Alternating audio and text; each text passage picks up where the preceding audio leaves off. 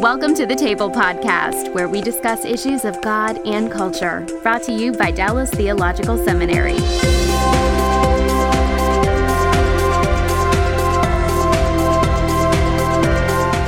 Welcome to the Table. We discuss issues of God and culture. I'm Darrell Bach, Executive Director for Cultural Engagement at the Hendrick Center at Dallas Theological Seminary, and my guest today is David Ridley, founder of Invesco Real Estate, and transitioning, which is a euphemism, I guess, for what we sometimes call retirement. But he's busy, so he wants you to know he's not kicking back on a couch somewhere, not doing much of anything.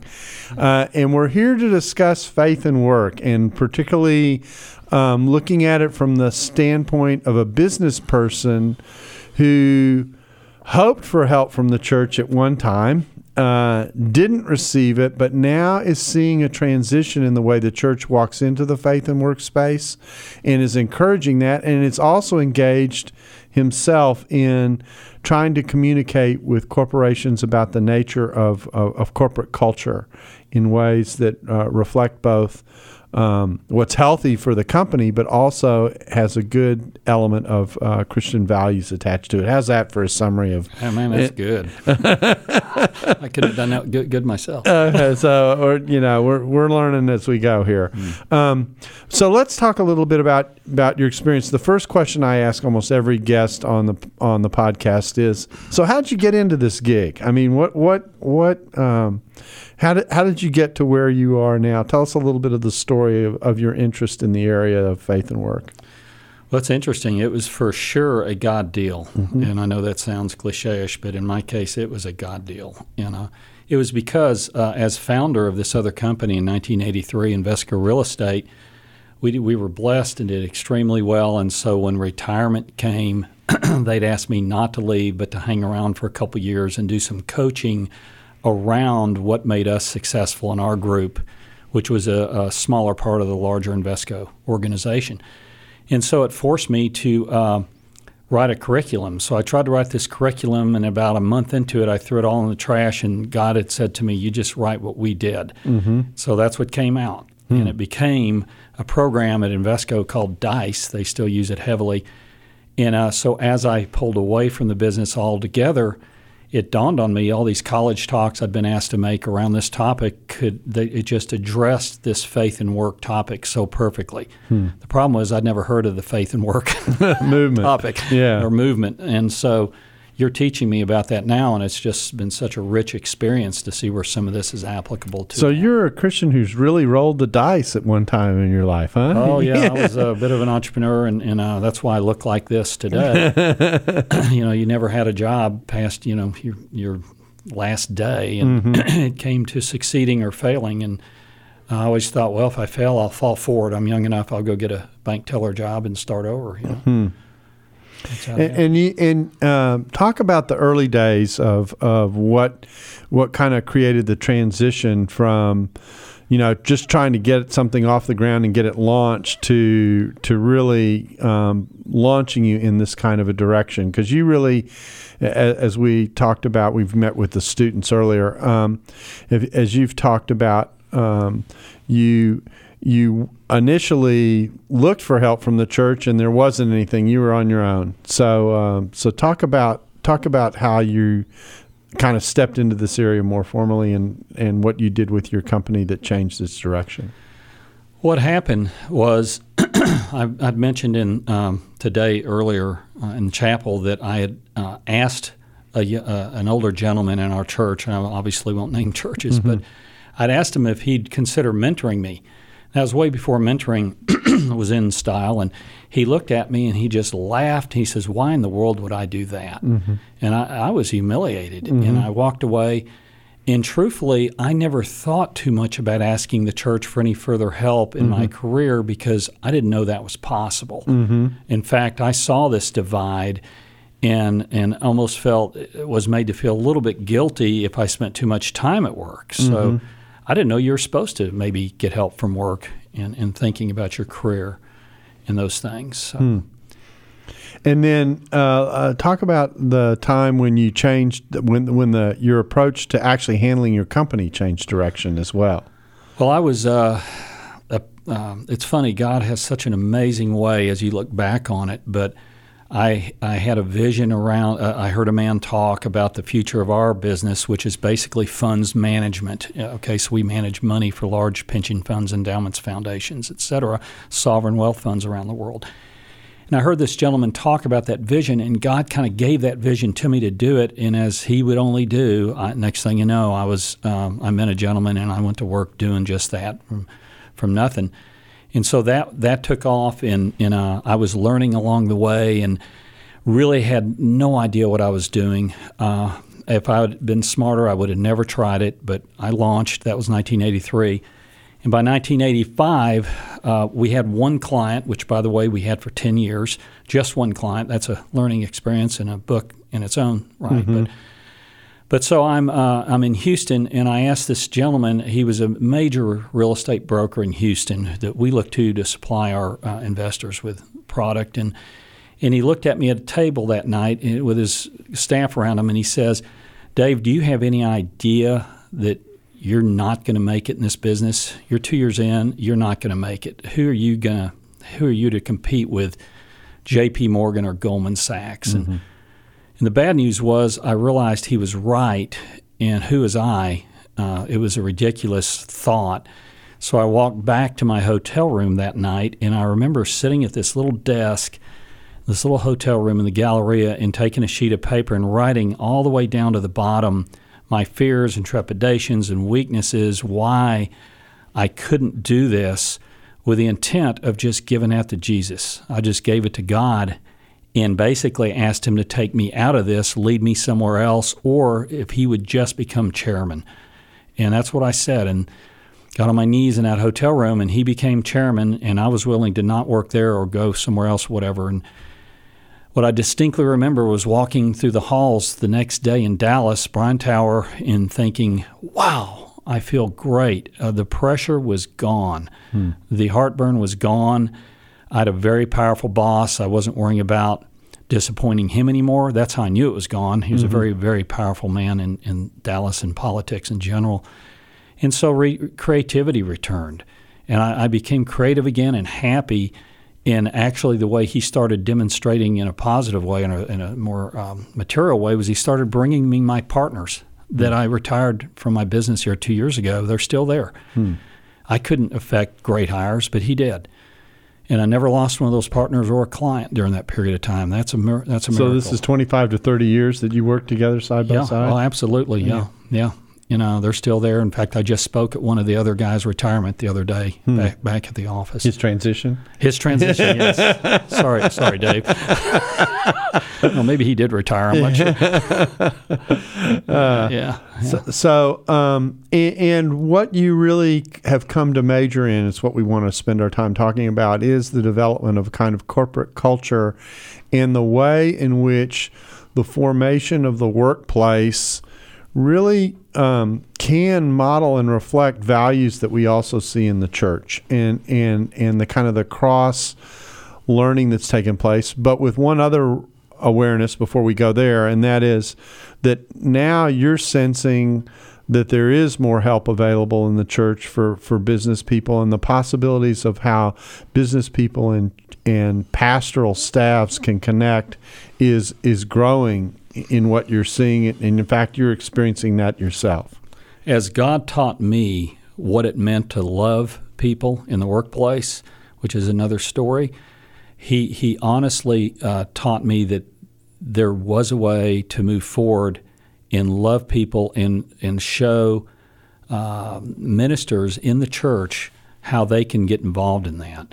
And what I've seen is I'm being asked to speak at a lot of colleges now, but other organizations, that the church needs this as much or more than the business community. There's this great gap there in most churches. There is something going on here. That's been amazing for me to see, but there is still a gap that we need to close and look at this as the workplace as, if you will, the extended church. It's a huge mission field there.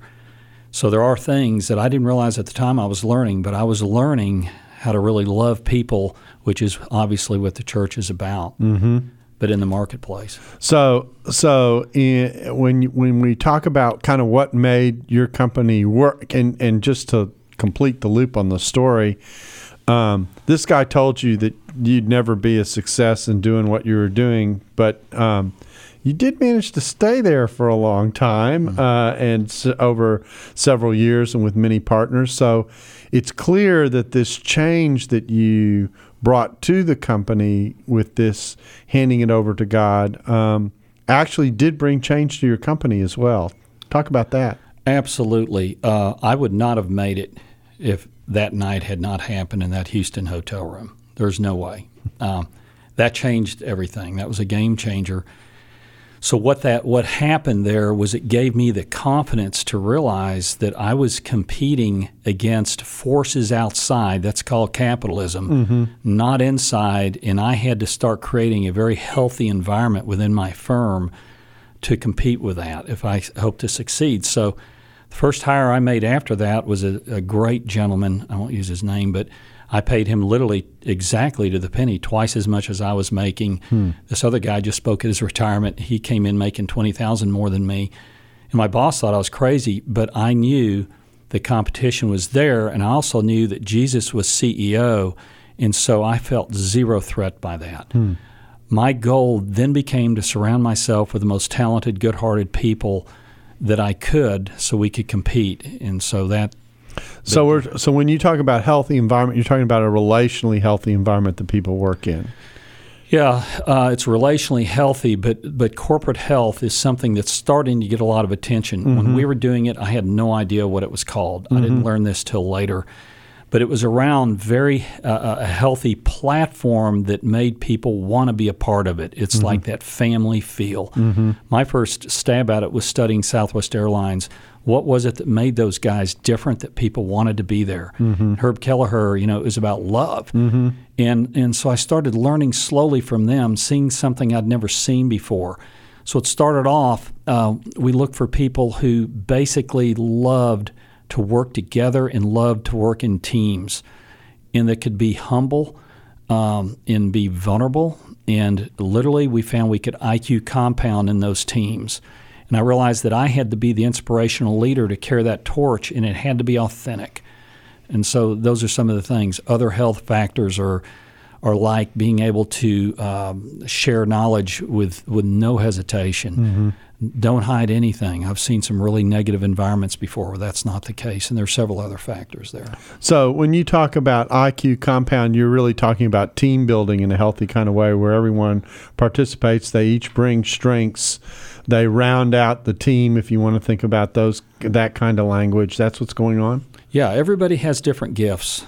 We're all broken, and we're all different. The diversity makes the team great. It's what made America great, if you think about it. So we come in there, and we have no egos allowed posted on the door, an obligation to dissent. The only bad meeting is a quiet meeting where one person's doing all the talking, and it's always up to the leader to be vulnerable and to be open and not worry about looking stupid and to get it all out there. And that sets the rules for the room and for the entire organization. Then we get smart. That's IQ compounding. That's how you compete with major stalwarts in the industry, is binding together like that. By the way, and God made us to be together.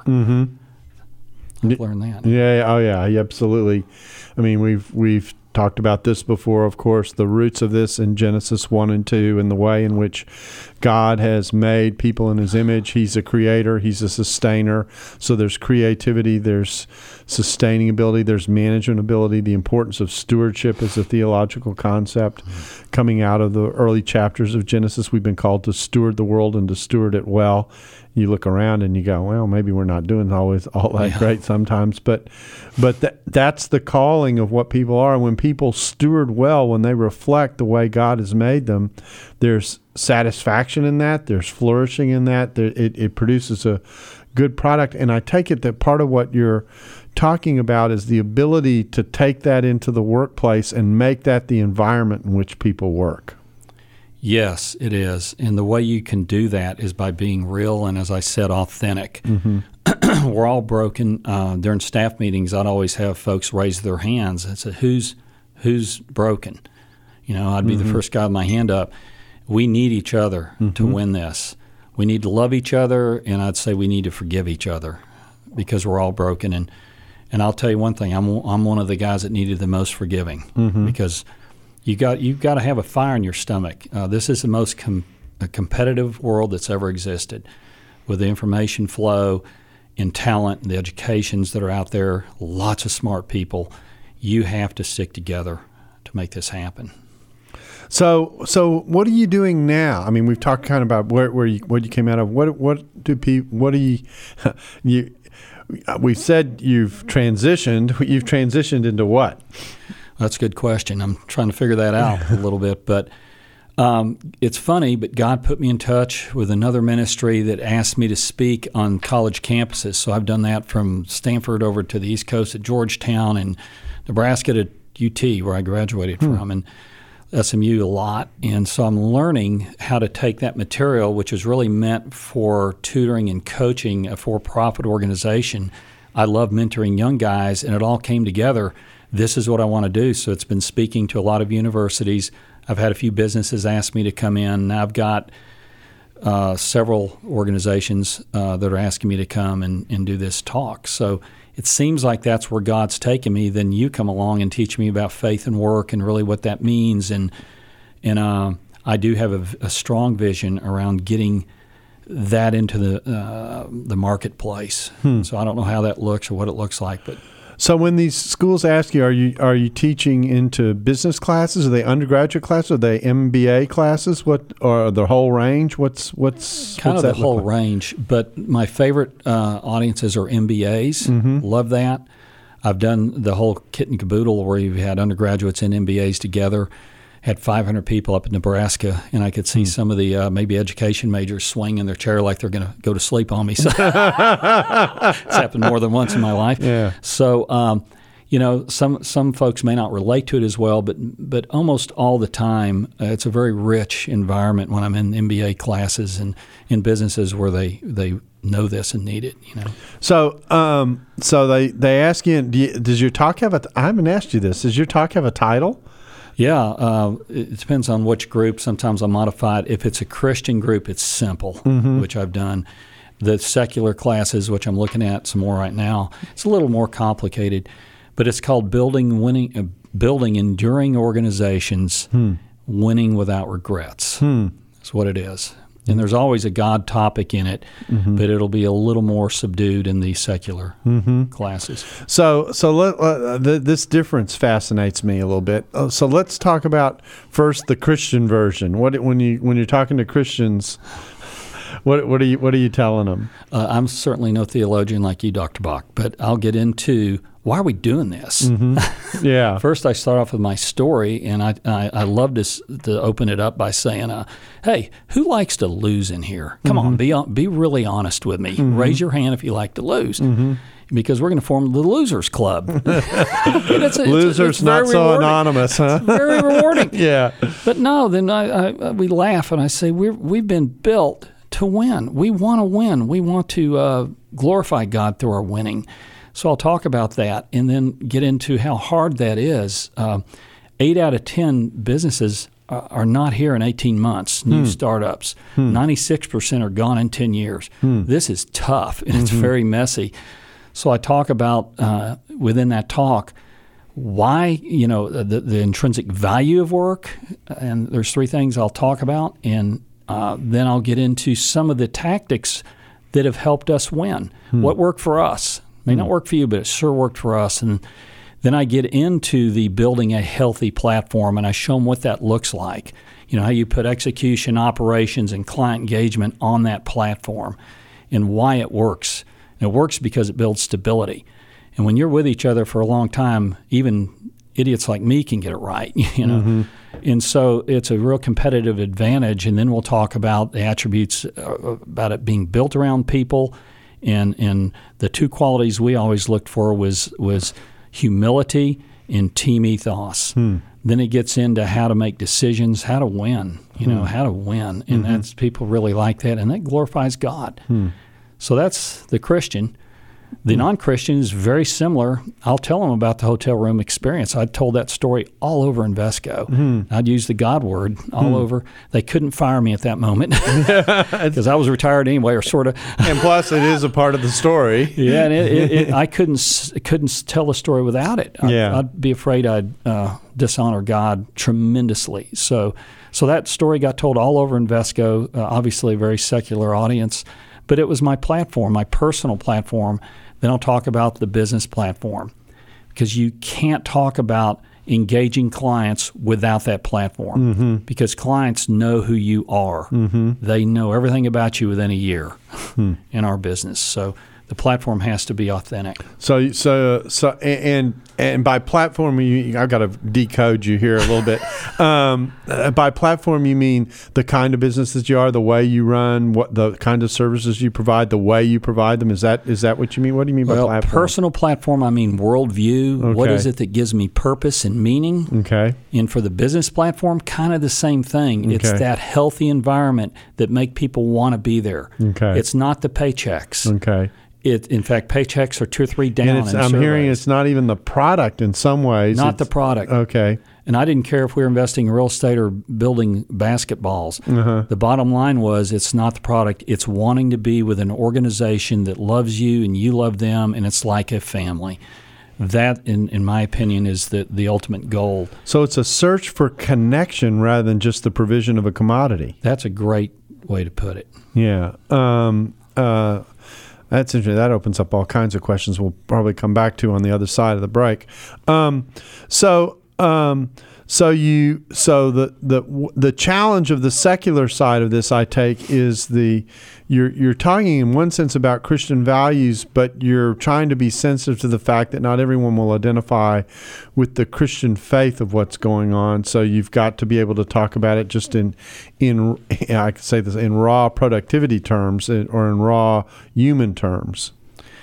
Yes. All the components of companies' health are really embedded in Christian ethos, right? So it's very easy to talk about those things without being overtly Christ-centered. You can talk about what good looks like. So that's really pretty simple to make that transition. With Christian audiences, you're allowed to really go there. Okay, so there's a line that I use a lot when I speak in public about cultural engagement. It goes something like this. Christians are used to being able to say it's true because it's in the Bible, but we have to learn how to tell people that it's in the Bible because it's true. And so what you're doing on the secular side is you're telling people this works because it's true. It's a way of communities. It's a way of making functional communities work and be effective. Whereas in the biblical context, we can say, well, the Bible has these values. So you've negotiated that space very effectively in the context of business. This is a question I haven't asked you. Let me start here. A lot of people wrestle with the use of resources in life, and since you manage money, you obviously see the product of what that is. Talk a little bit as a businessman about how, let's say the average Christian who knows, I get a check and I know I'm part of an economy, but I don't get what, and I have this kind of mixed feeling about how money works. Tell me what I should think about that as a person and as a Christian. What should be how attached should I be to the material aspects of life? It's a deep, profound question, I know, but I figure if you've managed money most of your life, you've probably thought about that to some degree in terms of what you try and help people do with what it is that you're managing. Well, Howard Hughes gave us that answer. He said, "How much is enough? Just a little more." And I've learned that the hard way. I think a lot of business folks and others learn that the hard way. It's never enough. So it's as the founder of the business and CEO, it's hard for me to get up and talk about money, and it shouldn't be your number one driver in life when you have plenty and maybe an admin doesn't have as much. So it is a very tricky topic sometimes. Absolutely. But basically, we talk so much about the values in what it's our value proposition, really, what our purpose is, why we're there, the meaning that gives us, and that God has us in our path where we should be running. And I don't care if it's being a mechanic or if it's doing something in finance. That's the lane He has us on, and so to just be very happy about that and feel your worth in that area. And the money situation, of course, we don't get into many topics on money, but we de-emphasize it's not about the money here. It's about winning and being together as a family, and that's how we would approach it. And I take it that winning is being defined in a particular way. It isn't a crushing of the competition or something like that, but it's being useful and serving well with the resources that God has given you, so that you don't hold them kind of like this, and this is mine, but you think about what can I do creatively with the resources that God has given me that at least when we're thinking about this in most Christian terms, that allows me to impact people in a positive way. Would that be what you're talking about, or is winning more complex than that? Well, in the business world, it is about winning. In our field, and I'm sure it's this way in most, there may be 100 firms vying for the state of California's pension fund. It'll get down to 20, and then it'll get down to the finals presentation, which is 4 of us. That's very difficult not to get focused, because if you don't win at all, you're out looking for another job. So a lot of it truly is about winning. So that's the pressure. That's the pressure of the job. Very, very pressured. We didn't land a new client for over 10 years. We had one. Yeah. So I think God uses your job as a chisel to form us into who we are. He created money. He created work. He values that. So the best way I know is, you said, don't hold on too tight.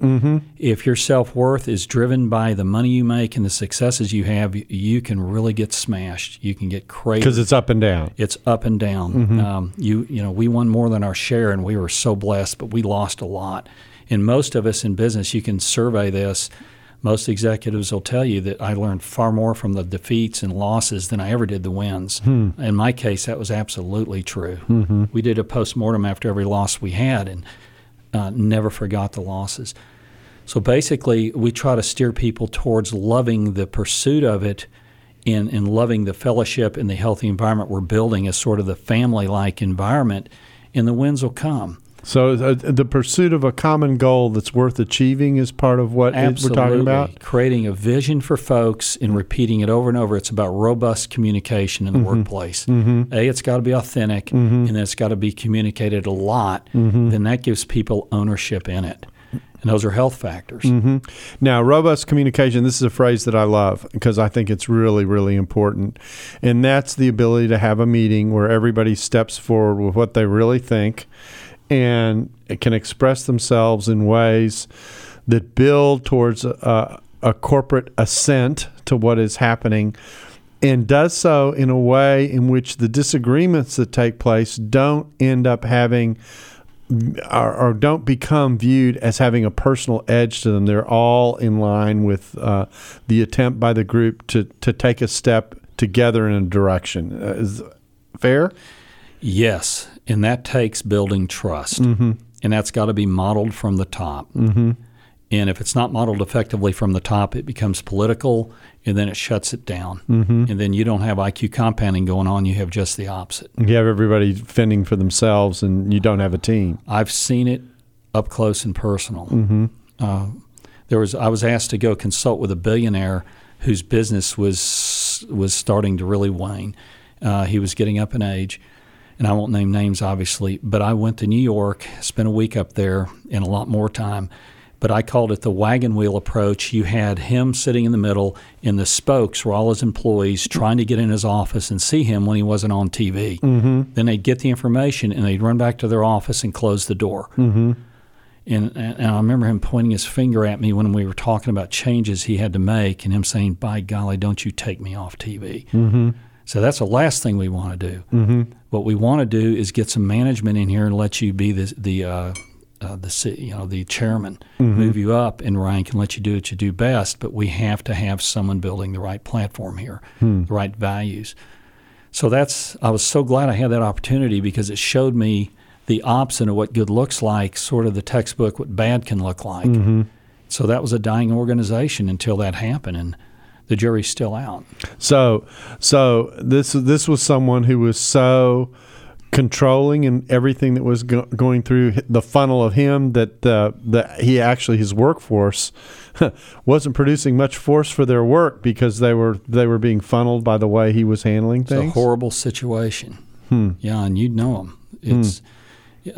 It's the star system versus the team approach. Right. And there's no right or wrong answer. There are great companies that have stars, and especially like in the brokerage business or something. But in complex businesses, the team approach works, and that's what we ascribe to. Interesting. Yeah. So let's talk about the church side of this a little bit. I listen to this, and we've talked about this, that for a lot of churches, the 9 to 5 slice of the day is the least directly addressed part of discipleship and teaching that happens. You'll talk about your family, you'll talk about your community, you'll certainly talk about church ministry. You might talk about the political and social situation or the situation in your schools or things that are going on with different organizations in different ethical areas. But the one space that doesn't tend to get talked about is the 9 to 5 space, this space that you've just taken us through, in which people are feeling terrific pressure. Their life and livelihood and their care of their family sometimes is at stake by what they're going through, and the church has to say. There's nothing there to address it. It's a big vacuum. I wasn't really looking for it too much other than trying to find my mentor because it didn't even strike me as a possibility. That's how far away it is. I'm seeing it change now, and you all have really opened my eyes to what's happening, and I pray that God is making a difference and that this is starting to happen because it's the biggest mission field there is. It's a mission field where literally everybody involved is involved in it. So the push is to begin to help people see that.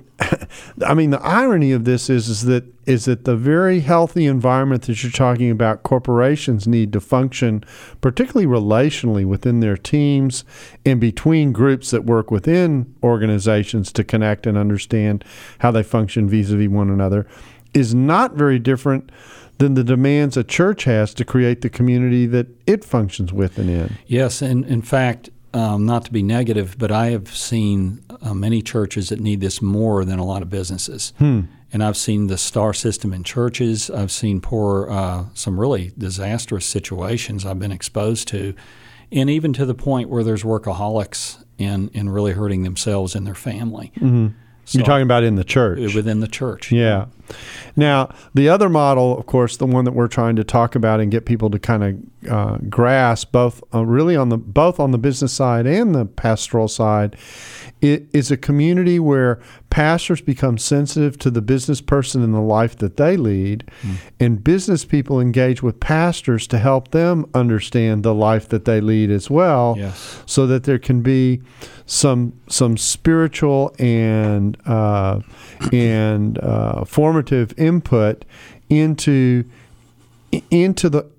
how the person goes into the workplace. And that didn't mean to make this long, but there's no way to go do this but go there and have the church side recognize this is actually the front lines of mission for the church, that the church doesn't need to create its own evangelistic organization and program, that God's already put that program in place by where he has people scattered in and throughout the marketplace in the business world. Absolutely. My pastor has approached me about doing just this, very open-minded. I think it starts with leadership like everything else, and that's the pastor realizing this is needed. He's not touching the very nerves that are out there and on people's minds and where they're hurt as they sit in that pew on Sunday, just exhausted people, and they're going back Monday to do it again. And you made me think of something. When I was a younger man, I literally had my life figured out this way. I had my church silo or circle. I had my family next, and then I had my business next, and then I had my physical fitness circle, which, by the way, I didn't go in much. And God told me one time, I'll never forget it, the most amazing thing, there's only one circle, Dave, only one circle. And this was like 10 years ago or more. And I realized it's all the same. It's all the same. I saw my Jewish brethren having one circle, yet I had four.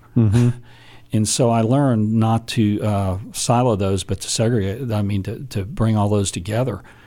And it made a big difference in how I looked at the church as well as my business. But there's very few in the church today that see it that way, I don't think. And of course, the effect of that is that when we talk about God stuff when we're in church and talk about God stuff when we're with our family, and we talk about maybe thinking about spiritually how we take care of our body, because it is, the temple of the Holy Spirit, we need to care for it, those kinds of things. But then we don't say anything in the workplace that's like a black hole that exists in life, and obviously you don't have any, and you actually affirm something the church tries to deny, which is that there isn't a secular sacred divide, that God belongs in every space and in every activity. And yet we somehow manage to create this silo that actually also at the same time, how can I say this, almost siphons off the spiritual energy that happens in the other places because I'm spending so much time and energy in this one space. Yeah, totally agree. When I was starting my 2-year circling the globe and coaching the other areas of Invesco, I remember thinking, wow, this is one time I can really tell the story and the role God played in it, because he did, number one. Number two, I'm leaving anyway, and they needed the materials that we developed. The other thing I remember fearing a little bit, and would this get me off this project, was talking about life balance. I mean, that's threatening to a lot of companies. I can guarantee you Wall Street, J.P. Morgan doesn't want to hear their leaders talking about life balance. The church needs that too, by the way. So you have a very hostile environment out there now, but we got away with it. And I think maybe you've talked to me about millennials and how they need to understand a little bit more than we did. So maybe there is something happening there. Interesting. So you're watching this space kind of open up. Tell us what you feel like you're learning. I haven't asked you this question before either. Tell us what you feel like you're learning here in this last. I guess we've been talking to each other now for a little over a year. Tell me what you're learning in this space now and what you're seeing because it has you excited too. So let's talk about that a little bit. Well, first of all, I'm just, we did 2 years of traveling, so we're just out of that.